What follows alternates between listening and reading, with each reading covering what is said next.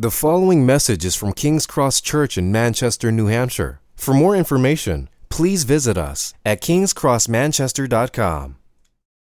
I'm going to read our passage, and this might not immediately strike you as a Easter passage, but we're going to look at this together, and then I'm going to read it, I'm going to pray, and then we're going to ask God to help us see the resurrection that He has for us in this passage. So, Luke chapter 9, starting in verse 28.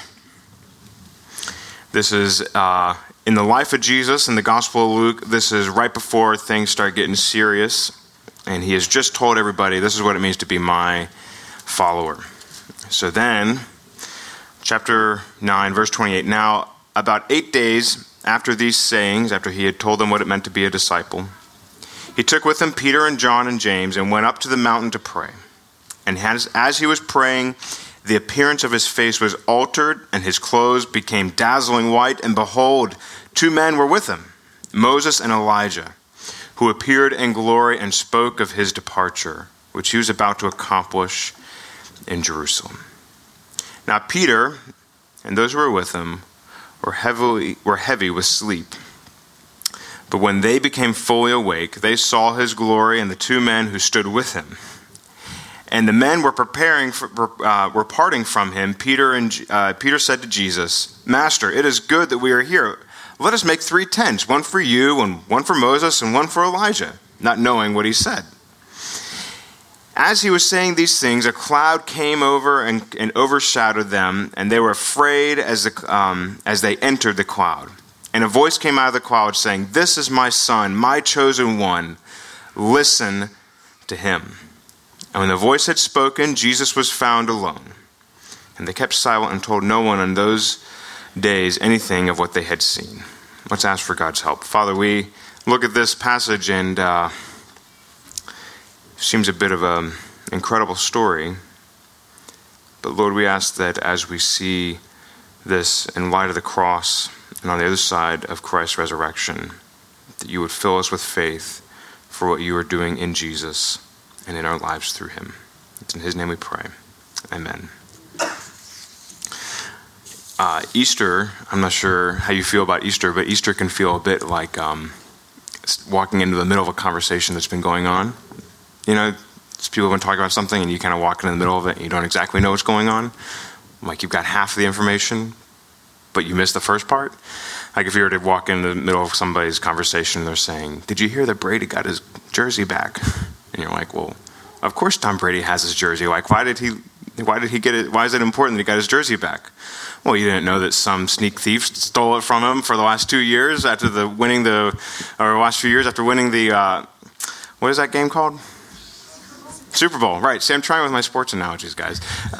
Stole the jersey from the Super Bowl, and so you wouldn't have known, oh, this is really important that he got his jersey back. You would have just thought like, oh, he's got his jersey back, I guess. You know, he's a sports guy doing his sporting thing.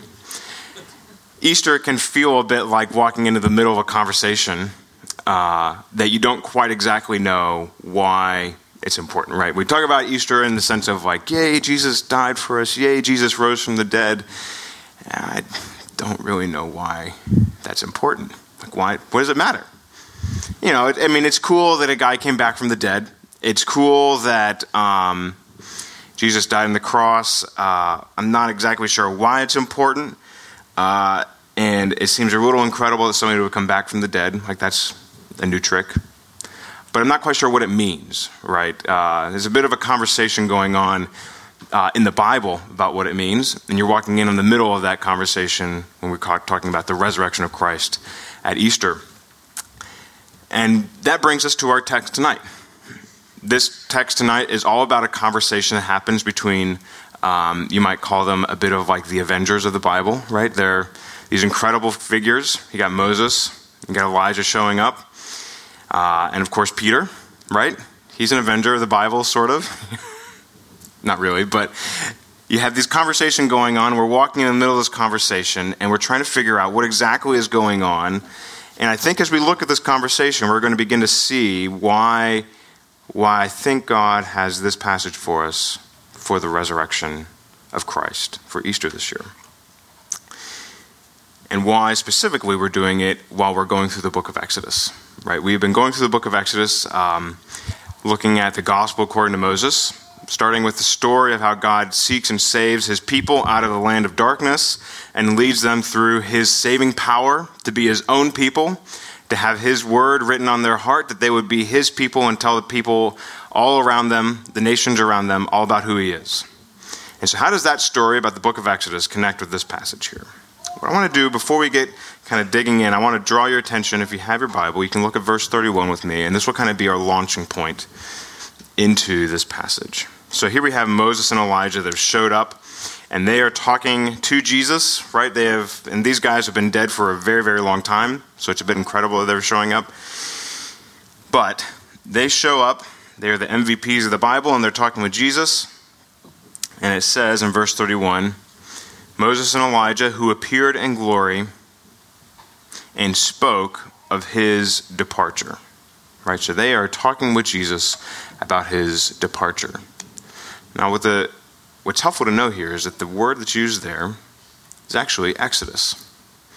Moses and Elijah show up with Jesus on this mountain to talk about Jesus' Exodus.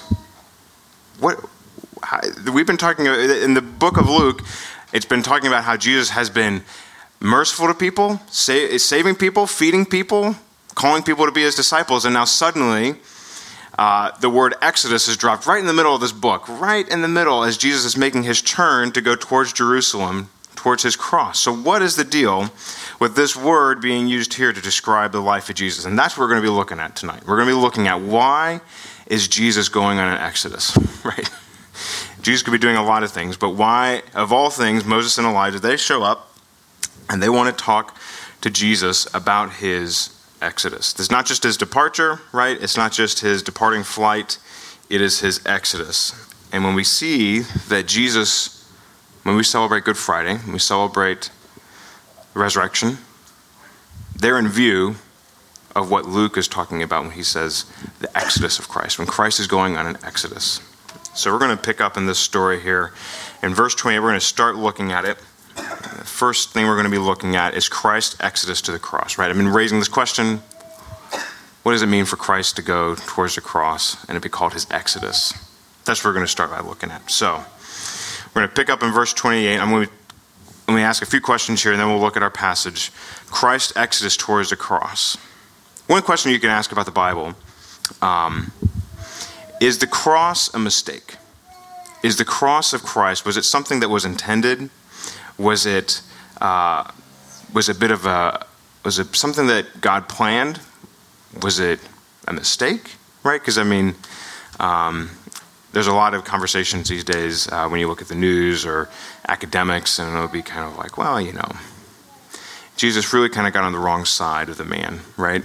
He was an anarchist at his time, or he was on the politically wrong side of the spectrum. He was challenging the establishment and just kind of like the guys of our day, the Mahatma Gandhis and the JFKs or whoever. When you start pushing on things a little too much, the power brokers come down on you, and Jesus just got the wrong side of it, and poor Jesus. Right? Is that what happens here with the cross of Christ? As he's going on his exodus towards Jerusalem, he's going towards the cross. Was it a bit of a mistake? And I think the way to answer this is to begin to ask, is there a pattern in the Bible? Is there something going on in the story of the Bible that makes sense of God sending his Savior, sending his messenger, to then make all these promises and then to put his self on the line to fulfill those promises? As we've been looking through the book of Exodus, that's what we've been seeing, right? The book of Exodus is all about God saying, I've promised that I'm going to be good to you. All the darkness and despair and pain and suffering that you experience, I've promised, regardless of how painful and intense they are, I'm going to be good to you. I'm going to lead you out of this place that you have been enslaved to. I'm going to lead you out of this land of darkness. Right? God makes these promises to suffering people, and he makes promises in the book of Exodus to people who don't actually like him that much. Right? Book of Exodus, they're kind of like, yeah, we're God's people. That's kind of like our national identity, our little badge. But when God shows up, we're not really a big fan of the way God does things. And what God does is God responds by saying, no, I'm going to put my name on the line. I'm going to be your God. I'm going to lead you out. I made promises and I'm going to fulfill them. My promises are going to come to pass, right? And the way that they're going to come to pass, the way God makes his promises, and he says, by my name, I'm going to do it. God says, when I make a promise, I make it happen. So in Exodus chapter 6, God spoke to Moses and said to him, I'm the Lord. And then he goes on to say, I have heard the groaning of my people of Israel, whom the Egyptians hold as slaves, and I have remembered my covenant.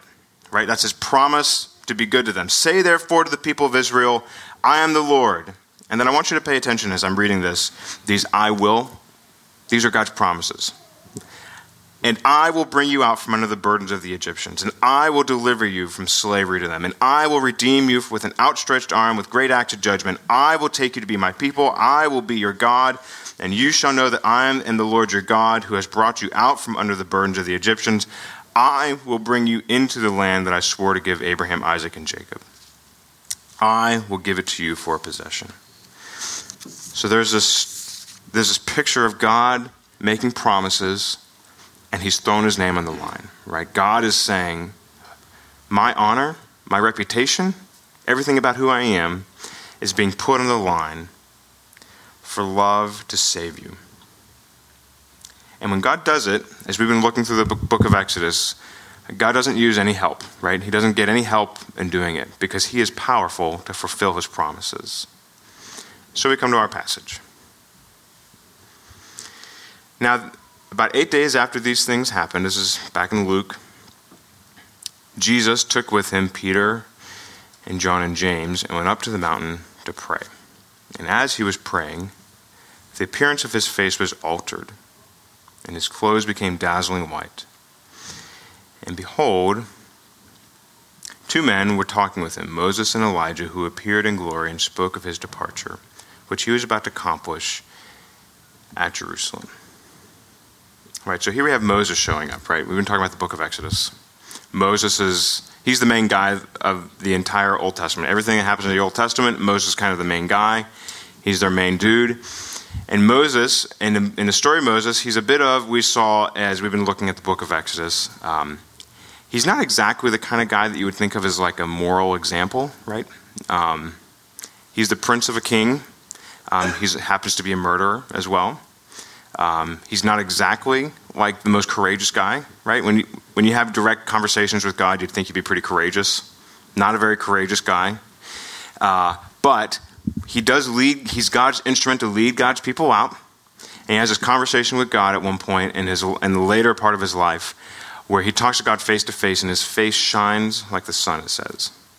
So here we have this picture of Jesus standing up at the top of this mountain and his face and clothes are shining. So Luke is telling us Jesus is replacing Moses. He's becoming a new Moses, right? He is the leader that God has given them, the servant that God's given them to lead them out into a new reality. Jesus is showing up and he is replacing Moses. And he is becoming this focus of our lives, right? He is becoming the focus of God's story. See, in Jesus, what happens when it says that this is Jesus' Exodus, it's saying all that backdrop about the whole story of how God saves people, right? Saves a bunch of Jerry Springer show people. Maybe an old reference for some people, but a bunch of people that are really messed up, have a lot of problems, need a lot of counseling and help. All those people, those are the type of people that God comes to save.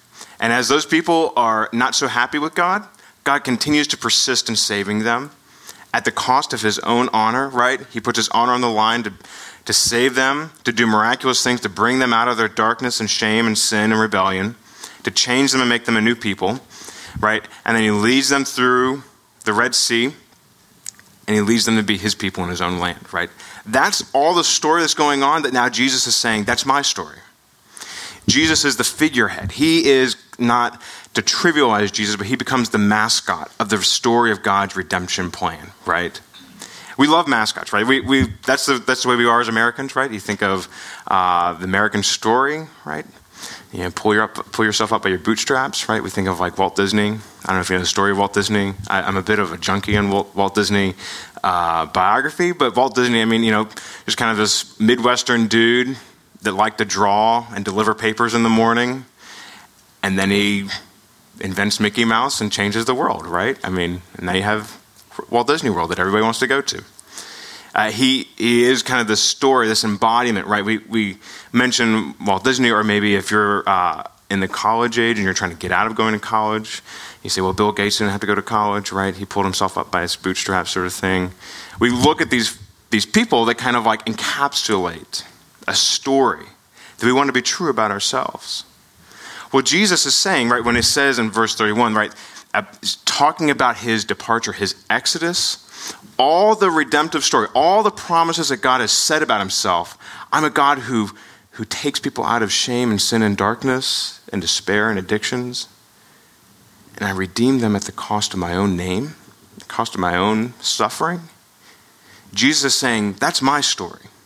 That's my story. It's not a pattern that's unfamiliar, right? It's something that is from the very beginning of the Bible. God is always putting himself on the line to save people, right?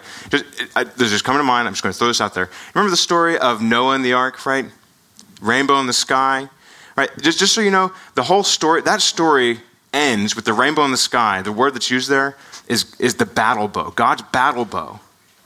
He puts it in the clouds and he hangs it. And what's the direction that it's hanging? It's hanging up towards God, right? God is always putting himself on the line to save us at the cost of his own skin. And so when Jesus comes in and says, I'm coming to seek and save the lost, and my glory, my exodus is to go towards Jerusalem to die, he is taking the grandest story that's ever been told, and he's putting it right in his heart, looking at you, and walking towards the cross. Because a part of the Exodus story, right? Part of the Exodus story is that you have these weak and helpless people who can't help themselves, right? They're fickle, right? One day, it's like they're picking the petals off a flower. I love God, I love him not. That's our story. Seems a bit like my story too. I love God today because, everybody likes me and people like my post on Facebook, and my family likes me, and my kids have been obedient, and nobody has run into my car today or whatever. And then the next day happens, and my children have been up 10 times during the night, and I maybe an argument that Michelle and I have been having, or somebody says something mean about me, and suddenly I don't really believe that God loves me so much. Pretty fickle, pretty easily, pretty trivial things. Some of you are going through hard things, and it's difficult to see God's love. But we see here in this story, this grand story of the whole Bible, that God looks to people like you and me, that are fickle, that are helpless, that can't change ourselves. He says, I know. But I'm going to lead you out of darkness into a kingdom of peace anyways. And I'm going to do it at the cost of my own skin, at the cost of my own life, at the cost of my son, right? So we see that in the book of Exodus, right? Remember the Passover lamb that we talked about before? Passover lamb where God is going to bring his judgment upon the entire area of Egypt. Egyptians, Israelites, no different. You and I are no different than our neighbors or anybody else, right? Just because you're a Christian does not mean that you are less sinful than the people who aren't Christians. We'll just get that straight out there, okay? We are all in need of somebody to take our judgment. And what happens in the book of Exodus is this innocent, spotless lamb who cannot help itself is slaughtered, and at the cost of its life, the judgment of God passes over. In your life, the only way the judgment of God passes right over you is because Jesus embodies this Exodus story and walks towards Jerusalem so that as his veins are split open and his life and his soul poured out, we get to walk through into the presence of God. That is Christ's exodus to the gospel, to the cross. And as a comment, we need this regularly. We need to be reminded of this reality, this story regularly. Part of the reason we have these hero stories or these whatever your Walt Disney or whatever your hero stories are, we tell them to kind of say something about ourselves, to say something, we want to be this. When we start reminding ourselves about the gospel, Christ, his compassion, his mercy to us, that's our identity. That's our story. That's who we want to. That's who we want to know. That's who we want to be. That's who we want to desire. That's who we want to tell other people about. We need to remind ourselves regularly about our identity story in Christ. So we're going to look at next is our exodus in the cross. So we looked at Christ's exodus to the cross. We want to keep telling ourselves this story. Right, it says in the text that they didn't tell anybody about this until later on, and then they started telling everybody about it, right? Because Peter talks about this later on in his letters to the church. We looked at Christ's exodus to the cross. Now we want to look at our exodus in the cross. So now we're going to turn to one of our favorite Bible characters to beat up on, Peter. And I'm going to pick up in verse 32. Now Peter and those who were with him were heavy with sleep, but they had become fully awake. I just keep thinking of the phrase fully woke. They saw his glory and the two men who stood with him. And as the men were parting from him, Peter said to Jesus, Master, it is good that we were here. Let us make 3 tents, one for you, one for Moses, and one for Elijah, not knowing what he said, right? And as he was saying these things, a cloud came and overshadowed them, and they were afraid, and they entered the cloud. And a voice came out of the cloud saying, This is my son, my chosen one. Listen to him. So, you can imagine you were like July 4th party, that's when Americans told the British that they could go back to where they came from, right? It's our National Identity Day. Imagine you were July 4th, and then suddenly Thomas Jefferson just appears out of nowhere, right? One of the great bastions he wrote, 30? It made me feel a little bit like I haven't accomplished very much with my life. I think he wrote the Declaration of Independence when he was 30 years old. So he shows up at your July 4th party, right? Here you are. You're celebrating our independence as a country with burgers and maybe a few choice beverages, and you are celebrating it, and Thomas Jefferson shows up, and you're like, hey, bro, you want a burger? Like, how do you honor somebody like that at your July 4th party? That's a bit of what's going on here, right? Kind of like a bit of a deflating understatement about who Jesus is and what's going down, right? Peter sees Jesus, and he's like, Jesus, we got Moses and Elijah here. Let's make some tents for everybody to stay. It's a bit of not quite getting the point, right? He misses the point a little bit. Because what he's doing with that, right, just to kind of clarify what's going on there, when he's saying Moses and Elijah and Jesus, he's trying to put them all on the same level, right? Moses and Elijah, well, these are pretty cool dudes. Let's put Jesus, we'll get a tent, we'll all hang out, we're going to celebrate this Jewish festival, and we're all going to, you guys are all great, but you're all equal. He's missing the point, right? We often, just like Peter, we misunderstand Jesus, which is why God the Father shows up. This is the second time in the Gospel of Luke this happens. The cloud of God's presence comes, and he says, this is my son. This is my son. He's not the same as these other guys. He is different, right? You don't treat him like these other guys. These other guys, right, they're pretty important. Wrote some of the Bible. Pretty important guys. But he's not the same. This is my son, and he is different. And he is, as it says, my chosen one. This is my son. And so if we're talking about this exodus of Christ, right? If Christ is the embodiment of this exodus story, if he is the chosen one of God, how does Jesus understand the cross that we just celebrated last night? How does Jesus understand? So I want to look at what Jesus has to say. Just one verse. We're going to pull this, and we're going to turn back to our passage. But just a few chapters over, Jesus says, in Luke 12, verse 50, I have a baptism to be baptized with, and how great is my distress until it is accomplished. So Jesus looks ahead to the cross. Right? When we think about baptism, we think of people going underwater, right?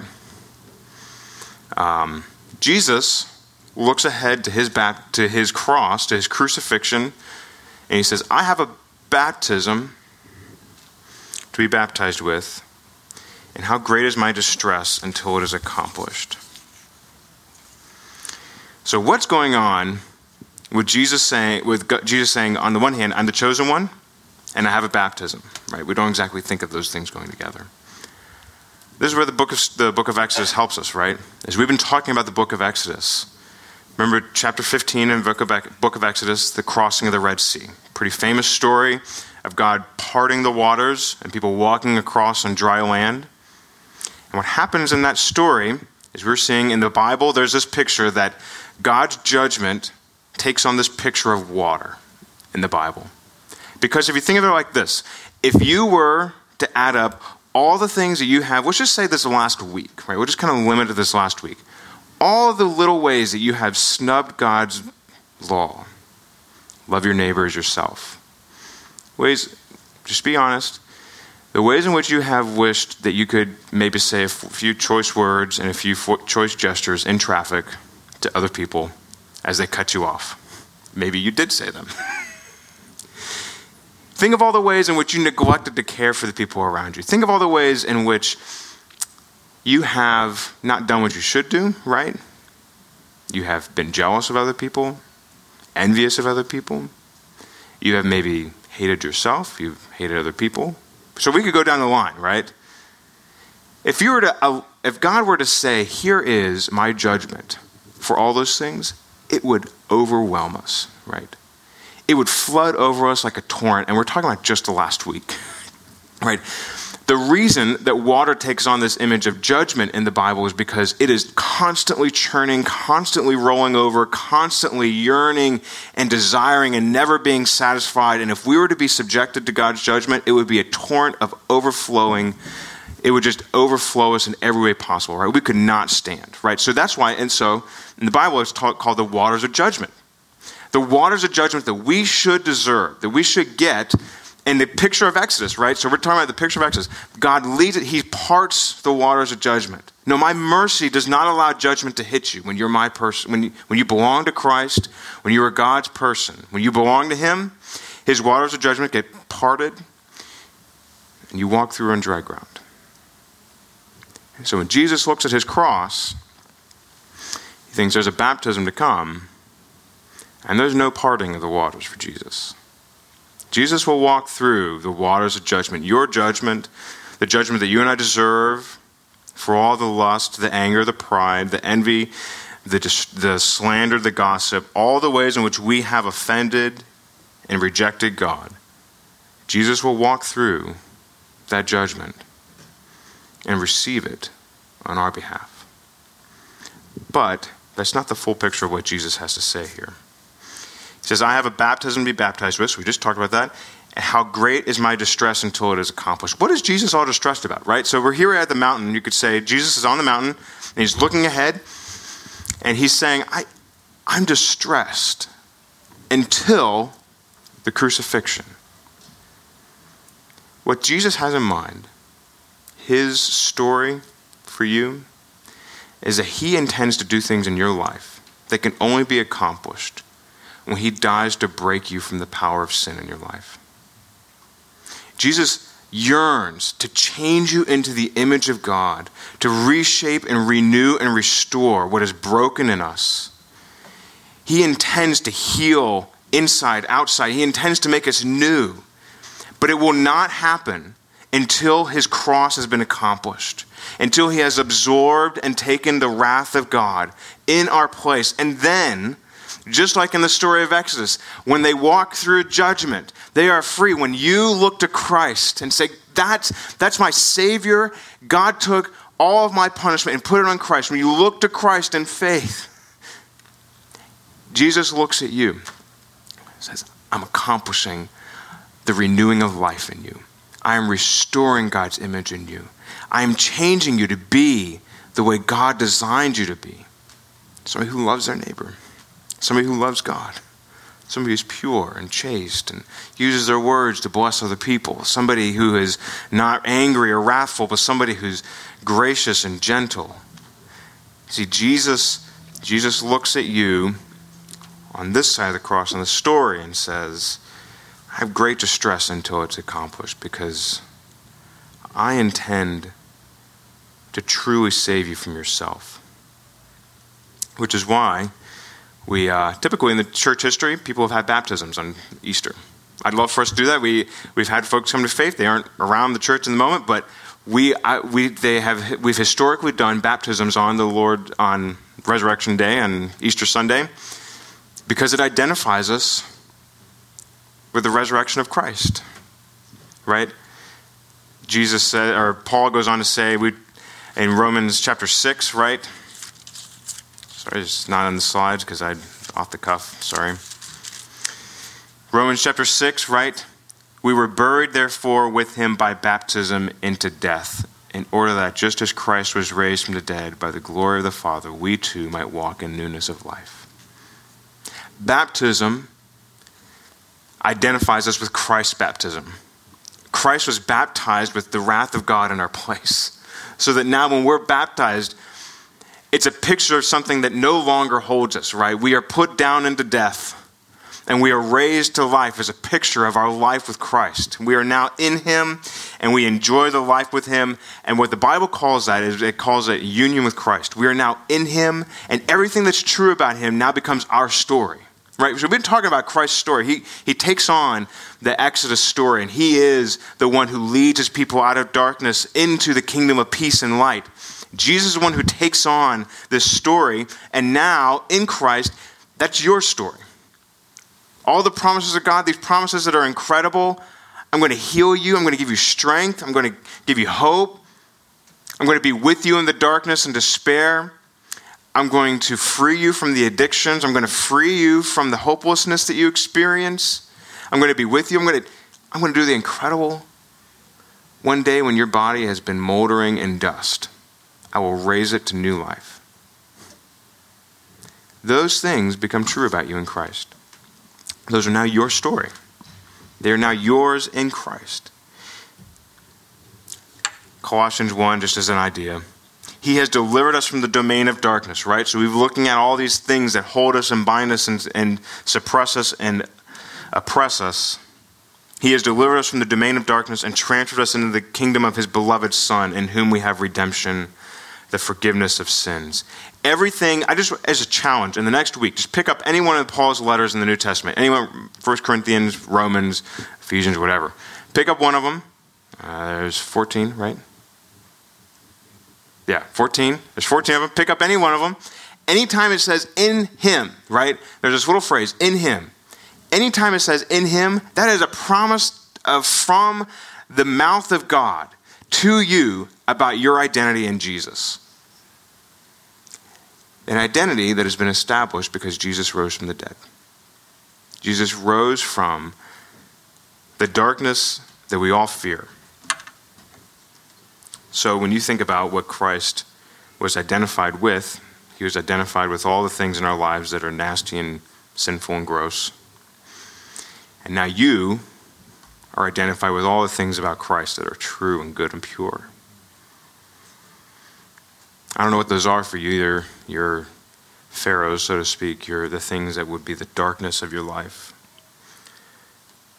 But the important thing about the gospel is not to look at those things, but to look to Christ. Pure and good and true.